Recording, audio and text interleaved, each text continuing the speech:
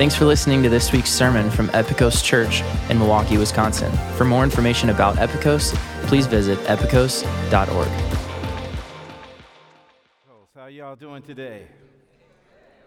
Great. My name is Anthony. I'm one of your pastors. It is always a pleasure to be here. It's always a pleasure to come together and worship with like-minded brothers and sisters, to share about the gospel and journey in life together.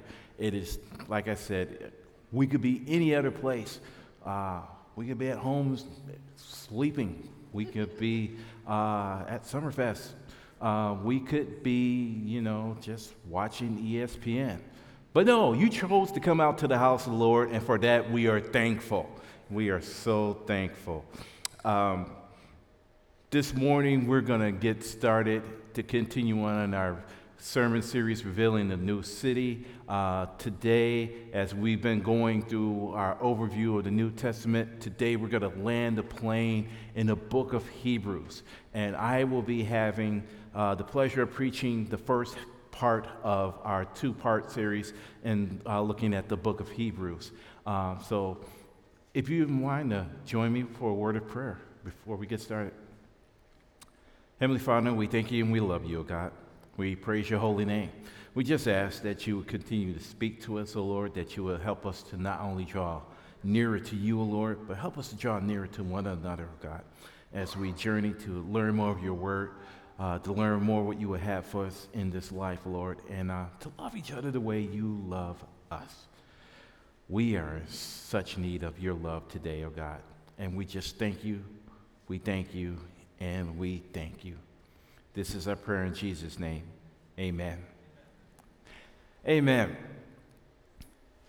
This morning, as I've stated, we're going to be looking at Hebrews, and this part one of the book of Hebrews. I've been tasked on looking at Old Testament and New Testament continuity. And we're going to look at what that means as far as some of the scripture that is being shared. And particularly today, we're going to focus in on the first two chapters of Hebrews.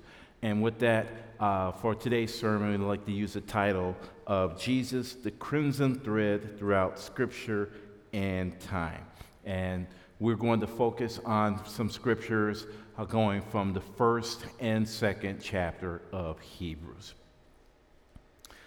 As we get started, one of the things that I've had the opportunity to do recently as preaching, I get to share a little bit more about me and talk about my life, and it's a way for us to kind of get to know each other better, and I've had opportunities to meet with some of you and just talk and learn more about you, but as the person that's preaching, we're just here in front of everyone expressing everything, and so I wanted to share something about me that I've been kind of struggling with most of my life, and that is I struggle with impatience, and that impatience manifest in very weird ways with me.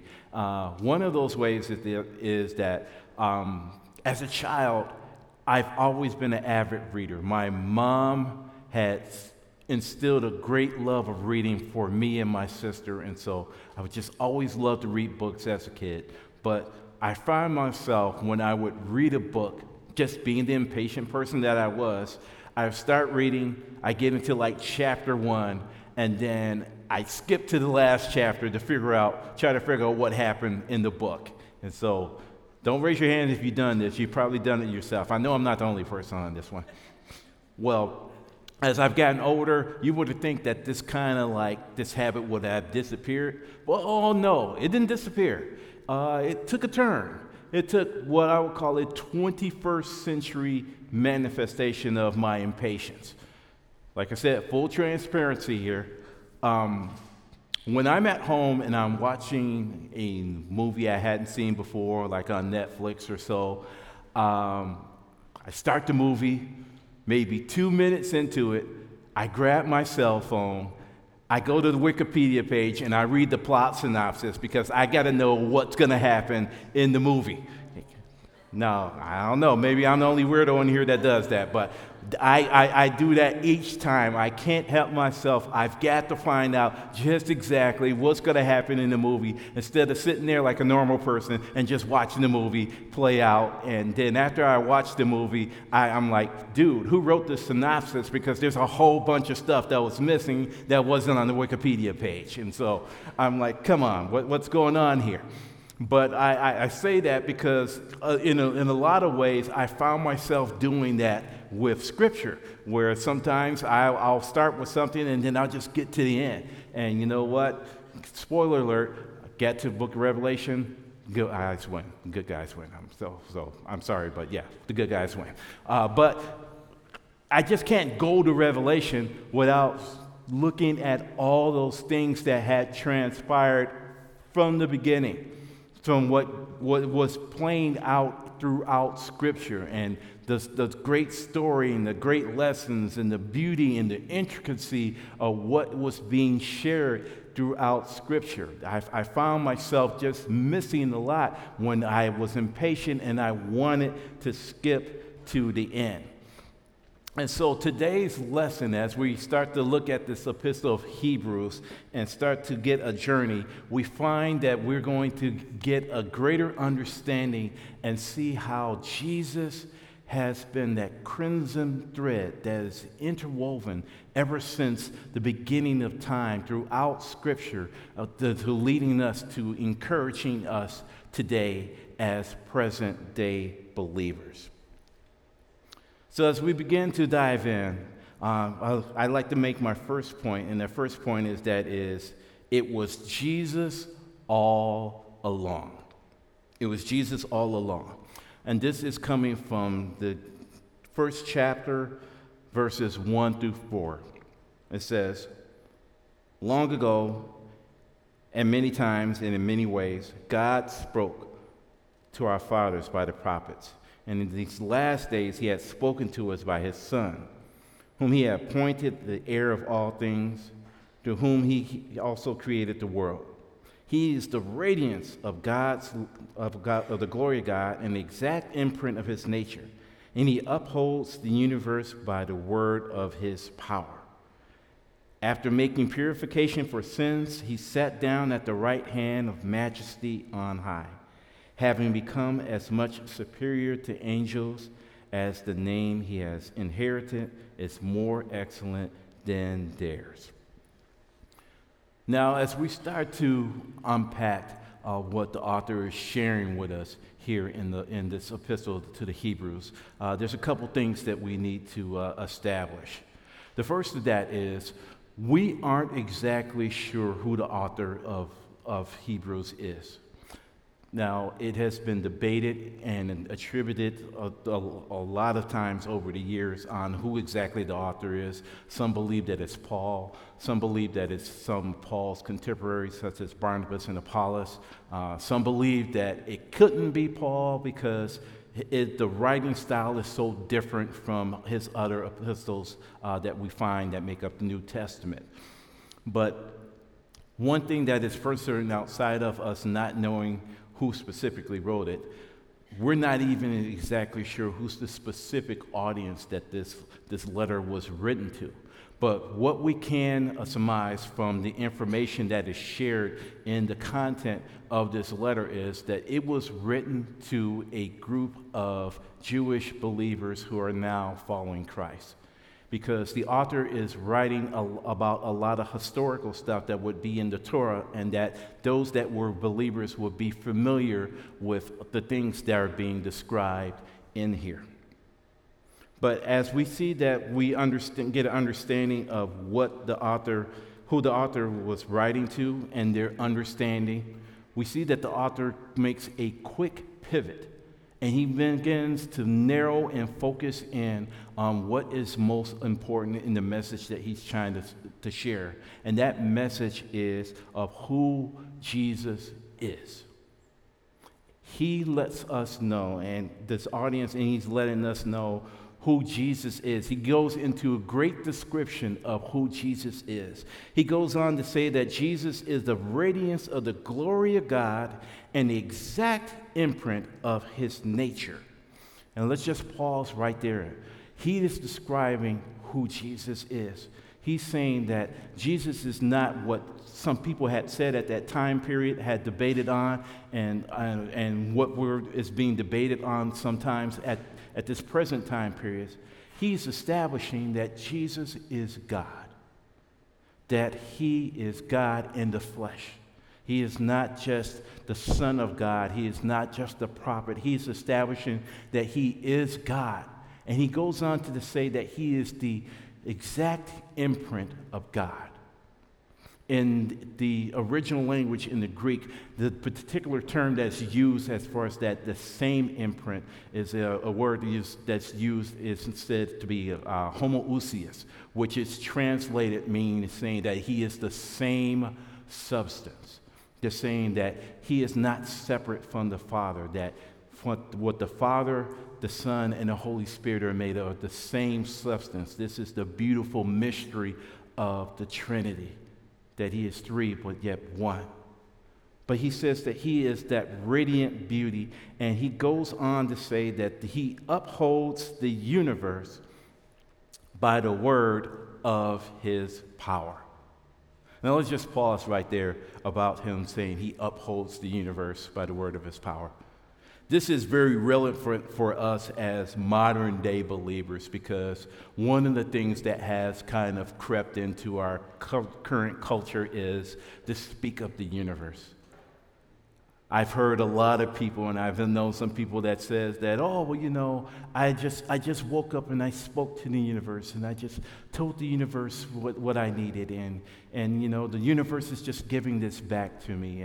And brothers and sisters, the universe is not a person. The universe is a place. We can speak into the air all we want, and the air is not going to respond. When I was a teenager, I was in love with Janet Jackson, and I used to say, I'm going to marry Janet one day. And I was floating it out in the universe thinking that I'll marry Janet one day. Well, guess what? I'm 51 years old, and I'm married to her, and that's not Janet. Amen. And maybe the universe was right on that. But no, the universe is not a person. It is a place. And the scripture goes on to say that it is upheld by the power of his word. God created everything, and Jesus created in everything. And I just want to stop and focus on that right now. Jesus, in his infinite power, in his infinite love, created the heavens and the universe. Jesus, in his infinite power and his infinite love, created the sun. He created the stars. He created the earth. He created the water. He created the air that we breathe. He created and gave us our bodies, and we have sight, and we can hear, and we can comprehend everything that we can even think or imagine. He created. Nothing was created without him. All things were created by, for, and through him. And that is something to be thankful for. That is something to give thanks and praise for, because he loved us so much. Look what he did for us. All of us. And with that being said, thinking of his infinite love, his power, his creation, how all things are created to him, and he literally holds the universe up by his power of his word. I encourage you this morning, and know that this is encouragement to us as believers, just as it was originally written to the people that received this letter. This is a word of encouragement to every single one of us, that no matter what is going on in your life, no matter what situation, what problem, what trouble that you have, things that have you burdened and broken down, know that it is not outside of the power and scope of his love. He loves us that much that he can move heaven and earth on your behalf. And that's something to be grateful for. That's something to say hallelujah about. That's something to shout about right then and there. He loves us that much. And we just need to hold on to that. We need to just live in that for a moment. And I just wanted us to understand and hold that of who Jesus is. It goes on to say that this Jesus, after all these things, he made purification for sins and then sat down at the right hand of majesty on high. And he became superior to the angels, as his name was his inheritance more excellent than theirs. This same Jesus who has done all these things is greater and superior than the angels. And this was big news for this Hebrew audience that had received this. Because at this time, they knew, because of culture and tradition, that normally the message that the Mosaic law that was delivered to Moses was delivered by angels. And so angels were held in high esteem of what they said as being messengers of truth. But the author wants us to know that these messengers of truth were just that. They were messengers of God's truth and love. But this Jesus, our Jesus, is truth and love. How much more greater is the words that come from our Jesus than those that have come from the angels? This is the Jesus that he is explaining. And that's why we should be eternally grateful. Now, as we pivot on, we are going on to our second point, and our second point is to stand firm, not to neglect this precious gift. Don't drift away. And this is coming from the second chapter of Hebrews, verse number 1. And it says, "Therefore, we must pay much closer attention to what we have heard, lest we drift away from it." Now, as we have seen that the author in the first chapter has established who Jesus is, where he is at this time period, his power, what he has done on our behalf, the author starts to pivot, and he wants his audience to stand firm. This is a warning to believers, as back then and even right now, to stand firm on his word, lest we drift away from it. Now, it's summertime, and like most of us, we like to take vacations, and I've got a trip planned with my family, and one of the things that we like to do, well, me and my daughter like to do, my wife doesn't particularly care for it, we are going to take a trip to Wisconsin Dells. And when we go to the Dells, we do as the Romans do. We hit a water park. We get, there's going to be some water involved. And being a person of a certain age, I have a particular jam from when I go to water parks, and for that is going on the lazy river. That's my thing right there. Lazy river, me all day. I don't need to be going any rides that require me climbing hills, carrying an inner tube, standing in line. There's never a line at the lazy river. You just get in the water, you hop in an inner tube, and then you make it happen. I mean, what could be greater? I mean, lazy is in the description. I mean, it can't get any better than that. And so, you just... if you've never done it before, you get in the water, you hop in your inner tube, and then it happens. You start to drift. And this is something that requires no effort. There's no instruction manual. There's no one giving a tutorial. You just get in the tube and you start to drift, and the current just kind of takes you down the lazy river.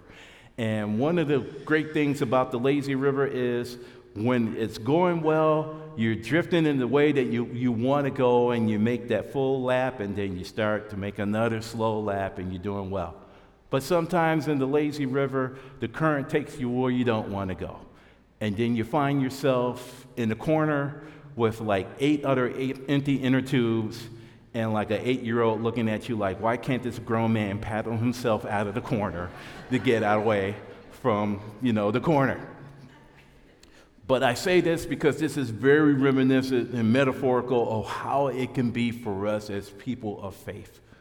We could find ourselves drifting away. And drifting is a gradual thing. Drifting is a subtle thing. It's something that we don't really have that much control of. It just kind of happens. And when you get going by that current, it just kind of takes you along. And next thing you know, you find yourself just kind of going with everyone.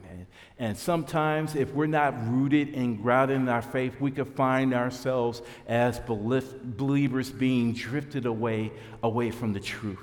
We could find ourselves being drifted away from what God's message is and his purpose and his plan for us. We can find ourselves drifting away from our foundation. And that subtle drift doesn't take effort. You just kind of go with it. And one thing that we want to point out about drifting is quite often when we do drift, it's not that we're drifting towards good things. You don't hear people saying, well, yeah, I was just kind of drifting, and I just drifted into holiness. Or, yeah, I was just drifting, and I drifted into, righteousness, and I drifted into a very upstanding life, and where I've just abstained from sin. I don't know how I found myself here. I just got here. But you know what? No, usually drifting doesn't happen that way. We find ourselves being caught up in the current cultures of things that are contrary to God's will. And the author of Hebrews is letting us know to be very cognizant of our drifting. Be very cognizant to stay in a firm foundation of what God would have us to do.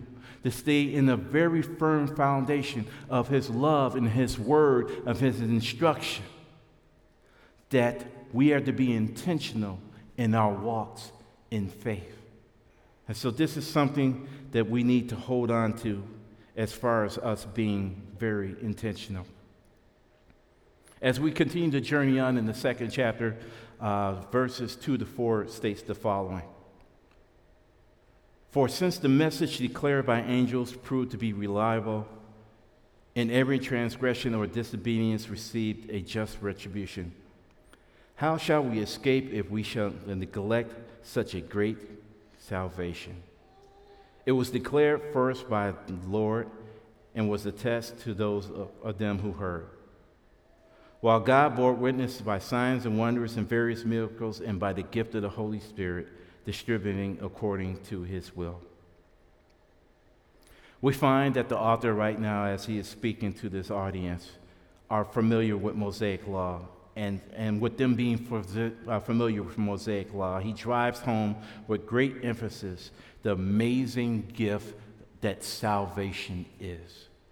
The amazing gift that what was spoken and that we are to hold on to. That it's not a cheap gift. That it's not something that we should take for granted. That's something that we should hold quite dearly to and cherish. And when we hold on to this and we realize the seriousness, how greater are the words to us, the words of life that have been spoken to us by Jesus. This Jesus who is greater than the angels. For us not to cheapen our salvation. Not to come into a place of saying, well, okay, I've opened up my heart. There is a book that's written that speaks about cheap grace, that we shouldn't be in the place of saying that, well, I did enough to get into heaven, and, I'm just going to kind of do my thing. No, let us live for God. Let us live in relationship with him. Let us live in his power and his love and his message and the things that he had given us by his word. That we should take these things for whole and hold on to them. Because our salvation was not just to save us. Our salvation rescues us from us.